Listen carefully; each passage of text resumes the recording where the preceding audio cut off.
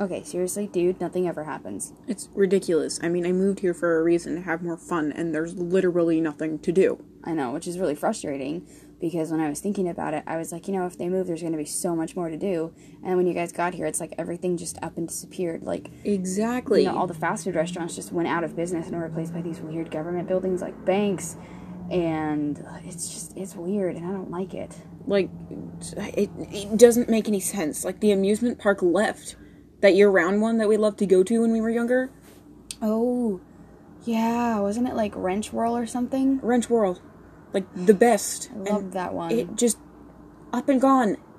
Just stupid. It is stupid. They said it was like a health code violation. But yeah. We went there for years and never got food poisoning. Which is really stupid, because when I was thinking about it, there was something online the other day about something about Wrench Whirl, but nothing ever really was, said about that or anything like that. And then,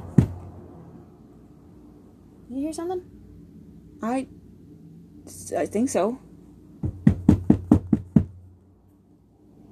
Hello? You can come in.